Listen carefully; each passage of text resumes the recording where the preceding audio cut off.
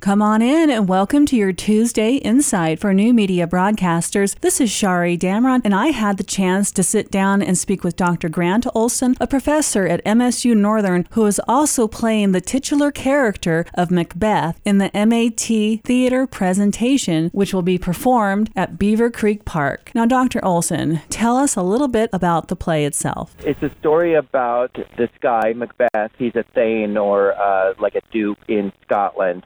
High nobility. He's a war hero that he and another general of the king's army stumble upon some witches, and they make some proclamations that Macbeth will be the Thane of Cawdor, which is a title that another general holds. He will then become king. Your interpretation of this play, is it the traditional play? So we're using Shakespeare's text. It's been cut down, but all of the language is authentic. Not authentic to the Elizabethan or Jacobean. It would have been Jacobean. This play was written for King James I of England. It was written specifically because he was a Scottish king coming in to be the king of England, Scotland, Ireland, and France. And so they'd perform something that was set in medieval Scotland in close of the day. We're kind of setting it in a time period that's closer to the original time period. I noticed here on the website it's a 3-day event for the play. Can you tell me a little bit about what's happening Friday, Saturday, and Sunday?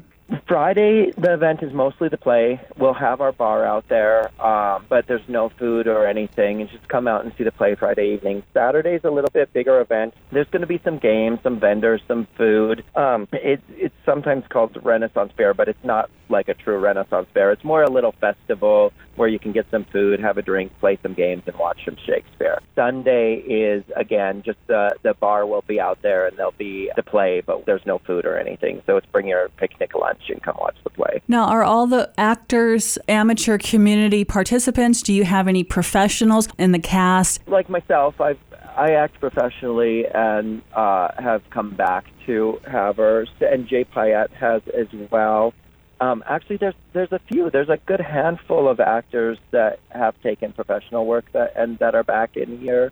Everybody at this time, nobody's coming in specifically for the show. We've been able to do this all with local Haver people. This is their first play, and some are people who have worked in New York and that sort of thing. So it's a good combination. And that was part one of my interview with Dr. Grant Olson regarding the MAT Theater's presentation of Macbeth. Tune in tomorrow for part two, where Dr. Grant discusses the historical inspiration for Shakespeare's writings. For New Media Broadcasters, this is Shari Damron. And make sure to listen to your daily insights on HighlineToday.com. Just click that podcast tab.